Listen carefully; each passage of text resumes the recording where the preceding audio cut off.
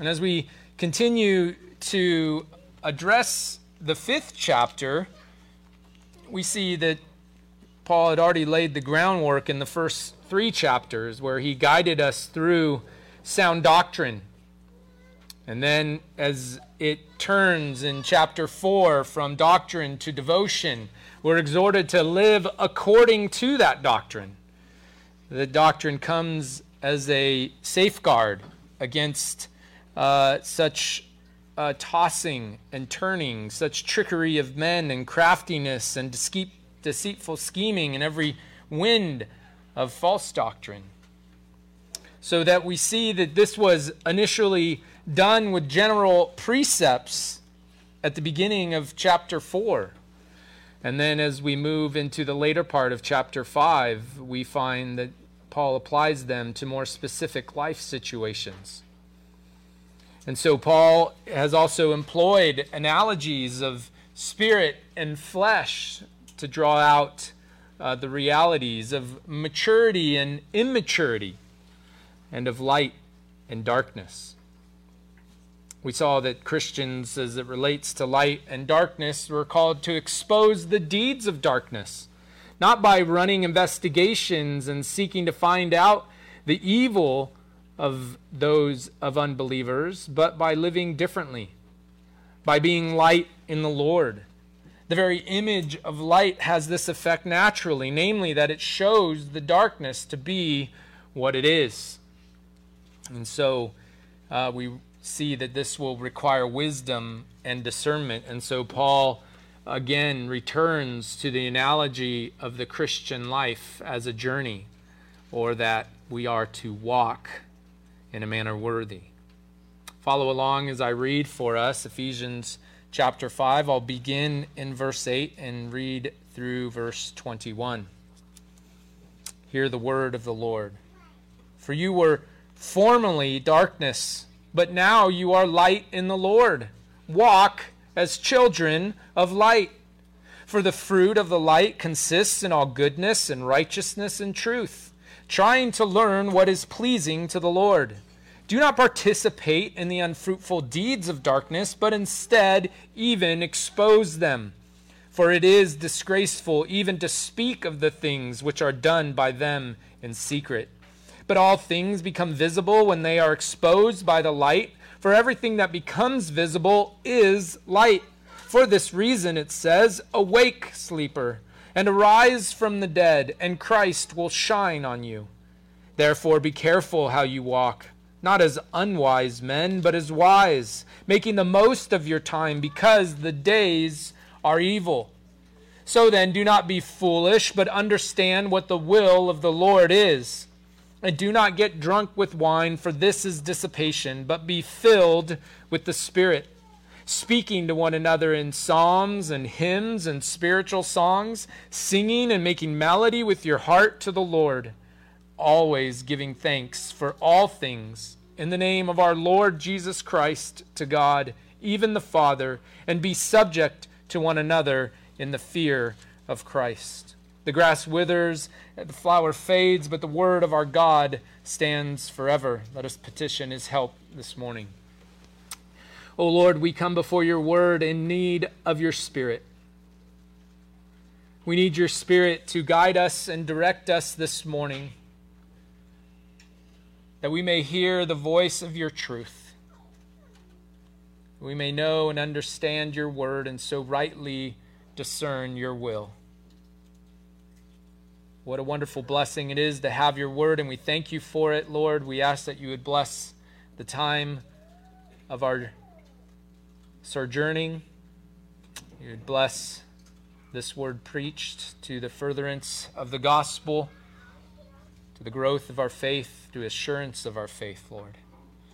We thank you and ask these things in the name of Christ our Lord. Amen. Well, as I approached this passage this week, I saw that there was certainly a connection between these last 6 verses, 15 through 21. It's undeniable that Paul moves from this understanding of walking carefully, not as wise but as unwise, and being filled with the Spirit, and then the overflow of the Spirit expressed in psalms, hymns, and spiritual songs, and making melody in our hearts to the Lord, always giving thanks, and then doxological praise there at the end. But as I also approached this passage this week, I recognized that that was not going to be covered in one sermon. So this is part one of at least two sermons out of this passage. And so we'll be making reference to some of the whole, and we'll address the parts of the second half in the coming weeks. For us this morning, we're going to be looking at these imperatives: to be careful, to be wise, to be knowledgeable, and to be filled. The first exhortation we have, or imperative we have, Paul says, therefore, be careful how you walk, not as unwise men, but as wise.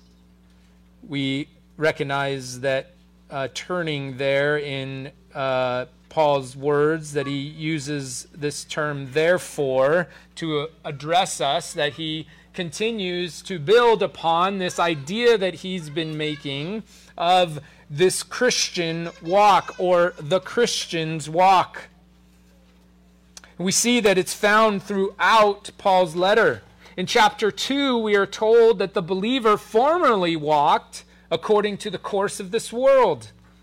And yet at the end of that pericope, we find that we read about how God's works were prepared beforehand, that we were to walk in them. And then in chapter 4, the faithful are implored to walk in a manner worthy of the calling. And again in verse 17, an exhortation is made not to walk as the Gentiles walk. Then here in chapter 5, the attention is turned toward positive precept, such in verse 2, we are to walk in love. In verse 8, we are to walk as children of light.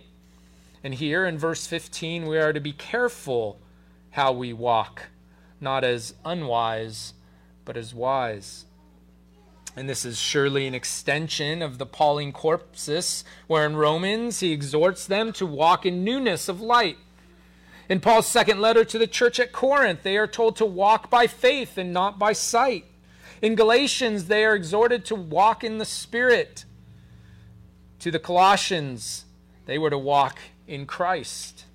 And finally, in Thessalonians, they were reminded of the instruction given as how to walk and please God. If we can, let's return to one of those examples in Galatians. Galatians chapter 6.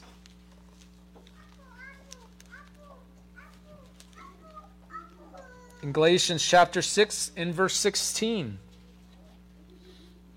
And those who will walk by this rule, peace and mercy be upon them, and upon the Israel of God. From now on, let no one cause trouble for me, for I bear on my body the brand marks of Jesus. The grace of our Lord Jesus Christ be with your spirit, brethren. Amen. So we see here that this walk, those who will walk by this rule, is an orderly walk. It's to be an attentive walk. It is even likened to the walk or the march of a soldier.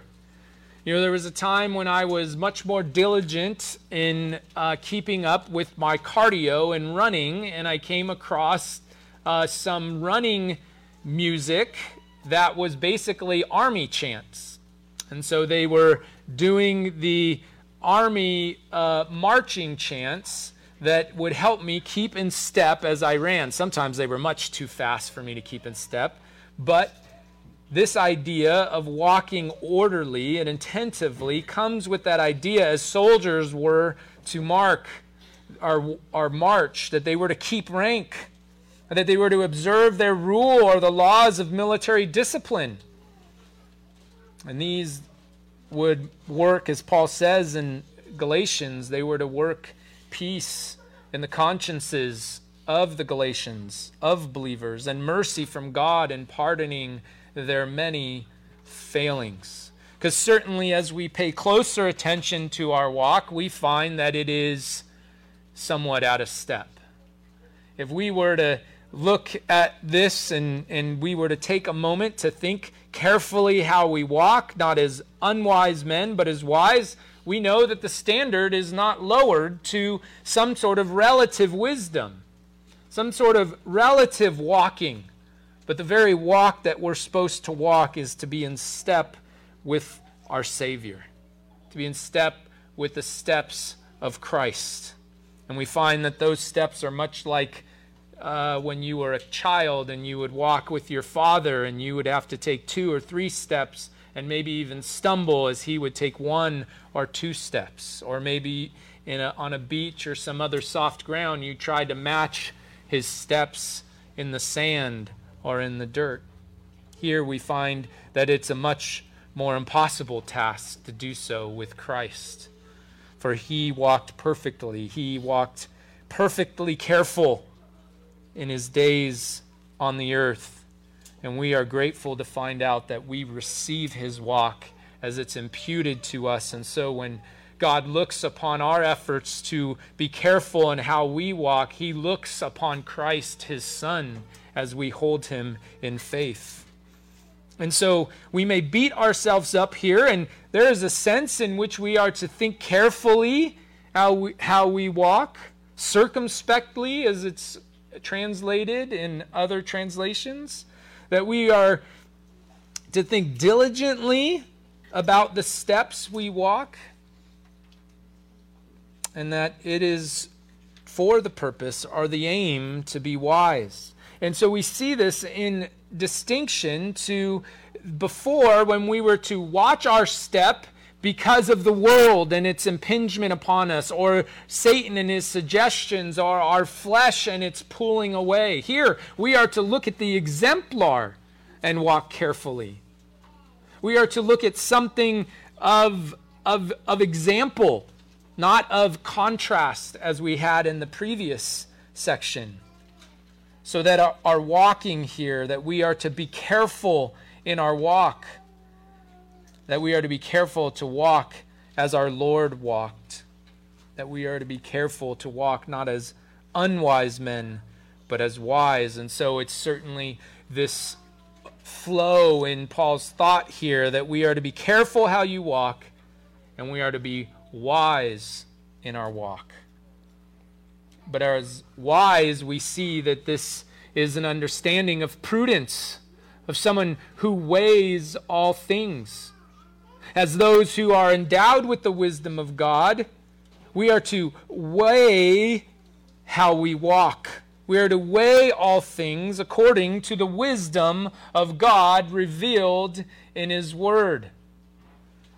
1 Thessalonians chapter 4, verse 1, finally, brethren, we request and exhort you in the Lord Jesus Christ that as you received from us instruction as to how you ought to walk and please God, just as you actually do walk, that you excel still more. To be wise is to walk and please God, is to receive instruction, specifically here, the apostolic instruction. And we have the apostolic word recorded in the New Testament. We have the prophetic word confirmed and further revealed in the apostolic word in the New Testament. And so we can go back to the prophetic word in the Old Testament with eagerness to find more connections to Christ. And this is how we are to be wise. We are to be men and women of prudence who weigh all things. We are to consider this right as being endowed with the wisdom of God as something of to be handled with great care, to be handled circumspectly. But it is not this understanding, this wisdom. This wisdom is not a wisdom to in essence, to look to God's word for it to tell you every jot and tittle of decision you make. For when we walk in life, there are many paths that each of us take. And this isn't a universalist argument that all paths lead to God. But in the Christian life, all paths can be in step with God's word and yet reflect the providence of your own life. So Michael Allen says the wise person is not necessarily the knowledgeable person, surely not necessarily someone with a word from the Lord, delivered by a fleece or the like. The wise person is the one well planted, not easily blown about, mature and sensible. Certainly we could even consider an illustration that a person full of head knowledge is an imbalanced person. It's almost like a toddler or a baby where you stand them up and they lean forward and they want to go where their head goes because that thing is oversized for their body. They're imbalanced. But as their core and as their legs grow strong and they learn to hold themselves up and they learn to walk, they grow into their head in some ways, but they learn to have a stable foundation. So it is with this idea of wisdom. That we aren't seeking some secret knowledge from God, some divining of God's will. It even mentions, Michael Allen mentions in passing this understanding of Gideon and the fleece. And we recognize that as we look back at that, there are many that talk about putting out the fleece to find and divine God's will. Yet we should look back at Gideon and we see the whole story and we see a time when everybody was walking according to their own will and their own purposes, not walking according to the will of God. Gideon, not above that, though called out by God to lead God's people, he questions God and asks God to do something miraculous so that he would know and be confirmed in it. And yet, was it not God's word that told him exactly what would happen? Gideon is not our example, our exemplar for how we are to walk wisely. But we have Christ, who with every answer to the Pharisees, with every answer to Satan, answered with the word of God. And so as our wisdom is to be like Christ, is to be originated from Christ, our wisdom is to originate from the word of the Lord, not a word from the Lord. It's oftentimes when we're seeking to make decisions, we want to know the secret will of God. We want to know what only the Israelites could know by looking back at the recording of their travels. We want God to give us an exact itinerary of our life, or maybe at least of the next decision we need to make. And so we make it out to be God to be a Ouija board, or God to be the God of the 8-ball, the magic 8-ball, as opposed to be the God of the Word, to be the Word, the wisdom from above. And so we need not stress about or worry or have anxiety about making the decision that is, I just want to do what the Lord's will is. And when we say that, if we mean I just want to do what's ordained for me to do by God so that I can look back and say I made the right decision, you're asking what is not available to you as a creature. We should record like the Israelites did so that we may look back and see the hand of God's faithfulness. And oftentimes we see it as the Israelites did in the redemption that God brought, and they walked out boldly from the Egyptians. But we'll often see it as the Israelites saw, as in that same passage, Kadesh was brought up. And we're reminded of our failings and see the Lord's grace and mercy to us in our time of need. This idea that we are to walk and be wise. We are to be careful and to be wise. And that we are to be, this being wise is to make the most of your time because the days are evil. This is translated in older translation because of the word being rooted in in the same word used to speak of redemption, that we are to redeem our time. This is something of a difficulty, can be something of difficulty for you if you grew up in the same tradition I did, where redeeming your time meant Christianizing your time. So that redeeming was not living in light of the gospel, living in light of the hope that Christ has given us, living in light of the knowledge that God has ordained all things to come to pass and has given us his prescribed will and his word so that we may live wisely according to it, but that we are to morph and transform the activity so that we maintain it yet Christianize it.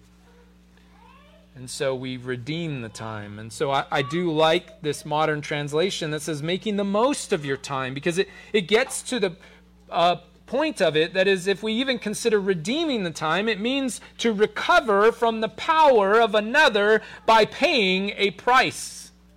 Consider that with your time, that your price has been, your time has been bought.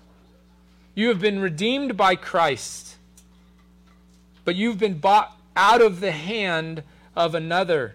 You have been bought out of a darkened understanding. You've been bought out of an ignorance, a hardness of heart, a chasing after impurity and greediness, a leading into falsehood. You've been bought out of all the things Paul has exhorted them against. This idea of making the best use of our time, I was reminded of Horace's poem from 23 BC. Actually, no, I was reminded of the popularization of Horace's poem in 1989 in the movie Dead Poets Society, where they were taught Carpe Diem. I didn't know it was connected to Horace in 23 BC till I looked it up. But this idea was that they were to seize the day, the Latin phrase Carpe Diem, seize the day. They were to make the most of their opportunities that they were at hand. And certainly, if you watch the movie, it's very much related into chasing after your heart and your own desires. And there's very much worldly wisdom wrapped up in it. But the idea of seizing the day we find here and making the most of your time. We oftentimes find that we are tempted by our flesh to flitter away our days in endless recreation. There's certainly nothing inherently evil about resting from our work, spending intentional time with our family. But there is a recreation that its aim is not at making the best use of our time. There is certainly a recreation that draws our mind off the focus of Christ in this fleeting world and onto temporal things, that we may become entangled in these things. And so redeeming the time may not change the activity, but it surely changes the aim and the goal. In a very like passage in Colossians chapter 3, Paul exhorts the church there to do the same things that he's exhorting the Ephesian Christians. He's telling them to bear one another's burdens. Let the peace of Christ rule in your hearts. Verse 15. Let the word of Christ richly dwell within you with all wisdom, teaching and admonishing one another with psalms and hymns and spiritual songs, singing with thankfulness in your hearts. And he concludes there in verse 17, whatever you do in word or deed, do all in the name of the Lord Jesus, giving thanks through him to God the Father.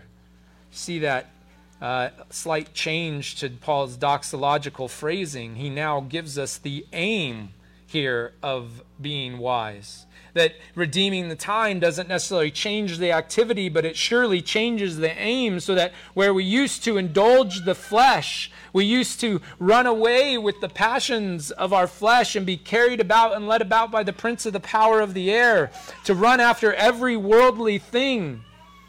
Our aim is now changed so that we can deny ourselves. We can actually deny ourselves and take up our crosses and follow Christ through the power of the Spirit. And we see here this understanding that we are to do all in the name of the Lord Jesus. When I ask my kids to do a chore, I try to remind them when we go and sometimes inspect their job, is this something that you want to say that you did? You want your name to be associated with this work? That you're going to say, yes, I did this. And so when somebody walks through the door, we can say, you know what? You know who did that? This was done by this child or this person. We should think the same way about our time in relationship to Christ. And this doesn't make us monks. This doesn't send us to the monastery to pray and read God's word and chant on end upon end upon end. This releases us with joy to live according to Christ's word, to live for Christ, because before we could not. We were dead in our sins and our trespasses. We could not walk. We could not be careful. We could not be wise. But now we are able to. And so it's why this is wrapped up in the giving thanks to Christ. We give thanks through him to God the Father. The other thing we must remember as being wise is to recognize our place in this world, that we are to walk as pilgrims and strangers. If we are to be wise in how we walk, we should walk as pilgrims and strangers. Turn with me to Hebrews chapter 11.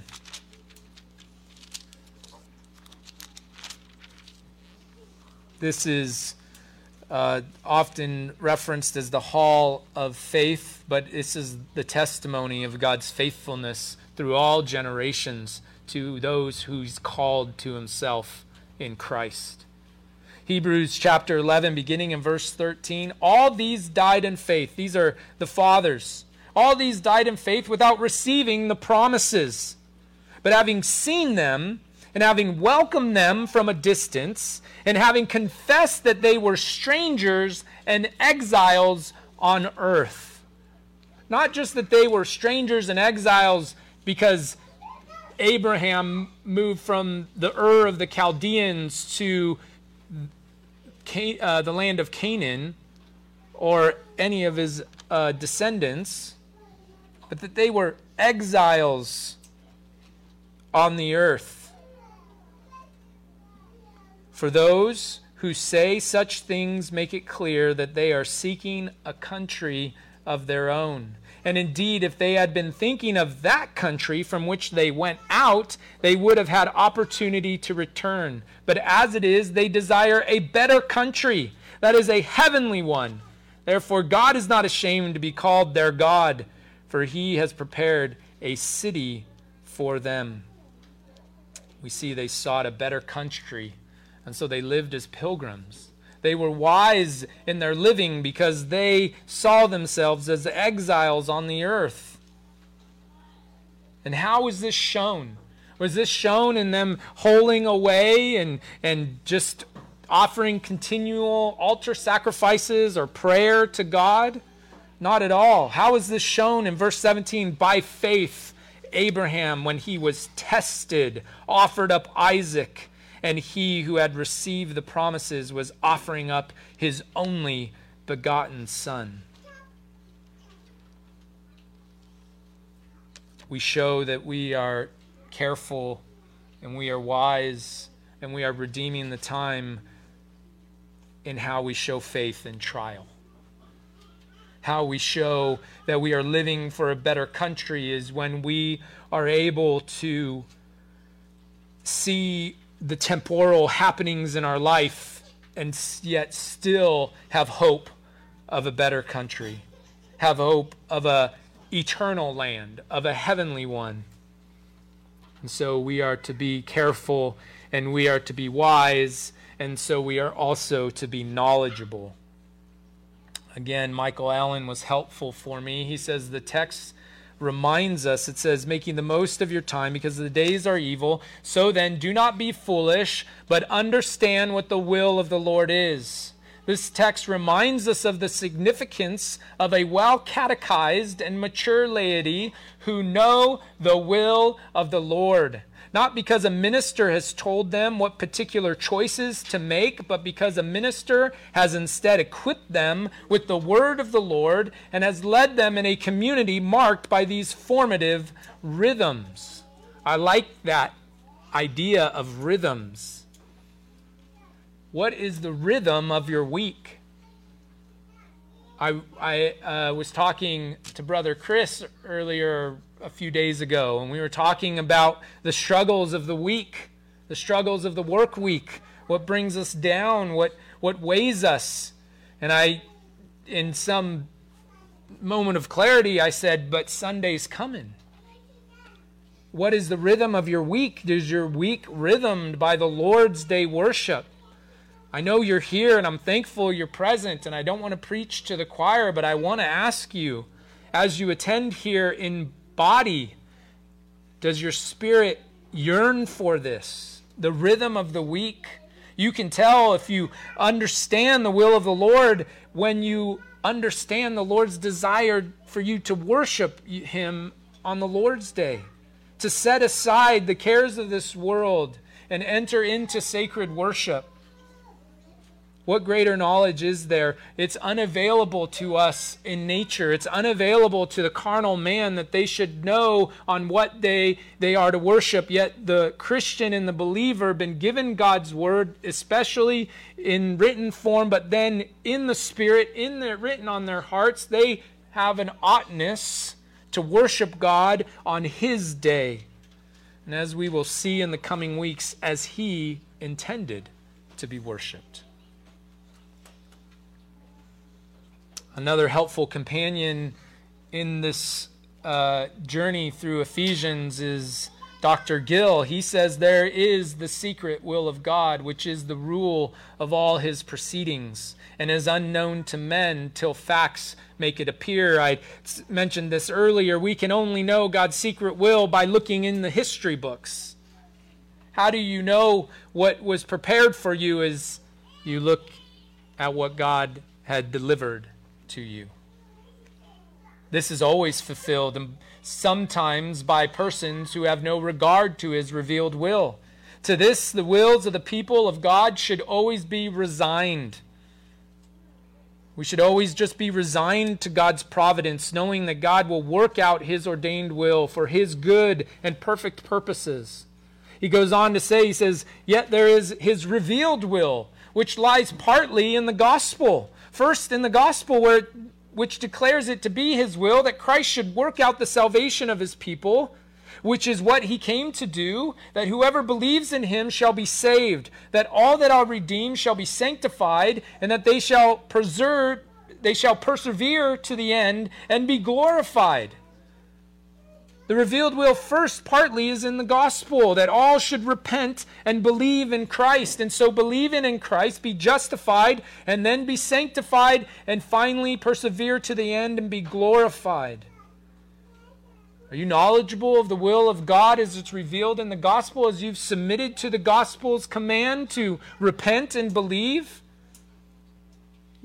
Though let's not mix the law and the gospel, for the gospel is a gift of God that we receive through the instrument of faith, through no work of our own and no merit of our own. Yet we recognize it as God's revealed will. Children, this is why your parents bring you every Lord's Day. This is why they offer to you the offerings that we offer, because they want you to understand primarily the will of God in the gospel, that you would submit to Christ, that you would put your hope in Christ alone and believe in Him. The revealed will also is partly revealed in the law, as Gill goes on to say. in the precepts and commands of it, which contain the good, perfect, and acceptable will of God. And the understanding of it is not a mere speculative knowledge of it, but a practical one, going back to this idea of wisdom. Wisdom is knowledge lived out practically. It's experiential. You live according to this knowledge. You say you have this knowledge and you believe these things, and yet if you live contrary to it, you live as if you don't have that knowledge.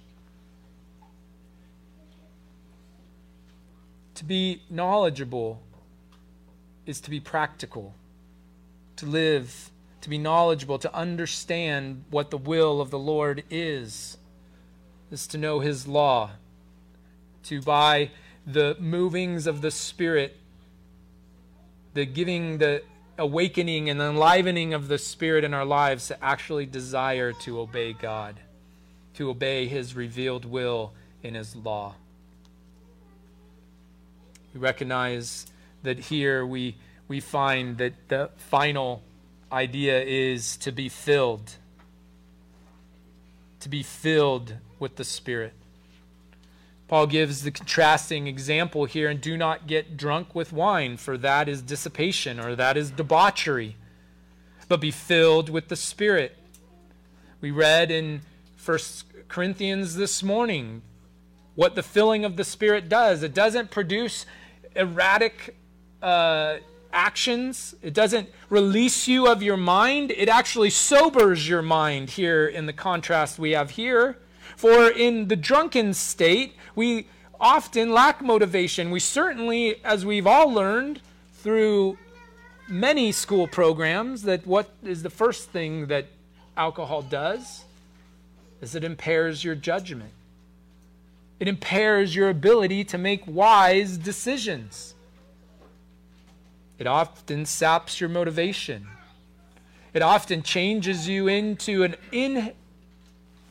uninhibited person. It reduces your judgment and reduces your inhibitions. We can talk about the dangers of drunkenness, the sin of drunkenness, but the emphasis here is not drunkenness. The emphasis here is the filling of the Spirit, that we are to be filled with the Spirit. And what's interesting about this word, to be filled, is a single word in the Greek. It references a passive act, that we are to be filled, that we aren't to go and fill ourselves with the Spirit, but we are to be filled with the Spirit. It's obviously in a past tense sort of view, but it's also in the ongoing sense. This filling of the Spirit is an ongoing filling of the Spirit. And I think if you question as to what that means, Colossians chapter 3 was helpful to that. What is this filling of the Spirit? He says, let the peace of Christ rule in your hearts, which indeed you were called in one body, and be thankful. And then he doesn't mention being filled in the Spirit in Colossians chapter 3. He says this correspondent phrase, let the word of Christ richly dwell within you. To be filled with the Spirit is to have the word of Christ richly dwell in you. My children like to bake often, and so often there are rich desserts or sweets, and they don't just put a little bit, they richly fill these desserts with the flavor, whether it's chocolate or whether it's a sweetener or whatever it is, they richly fill it so that when you eat of it, you know and are aware of its filling. We see to be filled with wine is to lose inhibition and lose judgment, to be filled with the Spirit. And so to be richly, to have the word of Christ richly dwell in us is to be circumspect, to be wise, to be careful, to be knowledgeable. For the Spirit brings voice to itself, kind of. voice to the utterings of the Spirit, the movement of the Spirit, that when we pray, the Spirit intercedes for us and utters words that are unspoken. But not just to God, then it's to each other, which we'll look at in the coming weeks. But just by way of completing this thought, to be filled with the Spirit is to speak to one another. It's to speak to one another in psalms and hymns and spiritual songs. That idea of speaking there is also an idea of teaching one another. It's to be filled with the Spirit, to have the word of Christ richly dwell in us, is that we make melody with our hearts to the Lord. And certainly to be filled with the Spirit is to be thankful in all things. And as we'll see, this filling of the Spirit play out in the relationships of our lives, the relationship between man and wife, between fathers and children, or parents and children, and from superiors to subordinates. We'll see that it is a filling that fills every quarter of our lives. And so it's not without surprise that Paul ends his letter with a call to arms. But until then, let us be careful, let us be wise, let us be knowledgeable, and certainly let us be filled with the Spirit. Now let us pray. Oh, Heavenly Father, we give you thanks for your word. We thank you that it is by your word we are knowledgeable of your will, the will of the gospel that calls us to repentance and faith, that reminds us, even those that have grasped the truth of the gospel, to remind ourselves daily of our need of Christ and of his perfect work, that no matter what we endeavored to do in the day, we will do it according to the weakness of our flesh, but it's received by you in Christ as acceptable worship. And that we would also remember your law, that we would love your law, your revealed will to us, that we may honor you and love our neighbor in Christ, by the Spirit, unto the Father. We give you thanks. May our worship continue this morning as we make melody in our hearts and receive the sacraments and hear your word again spoken over us as a blessing, that we may go from here in the rhythms of this day.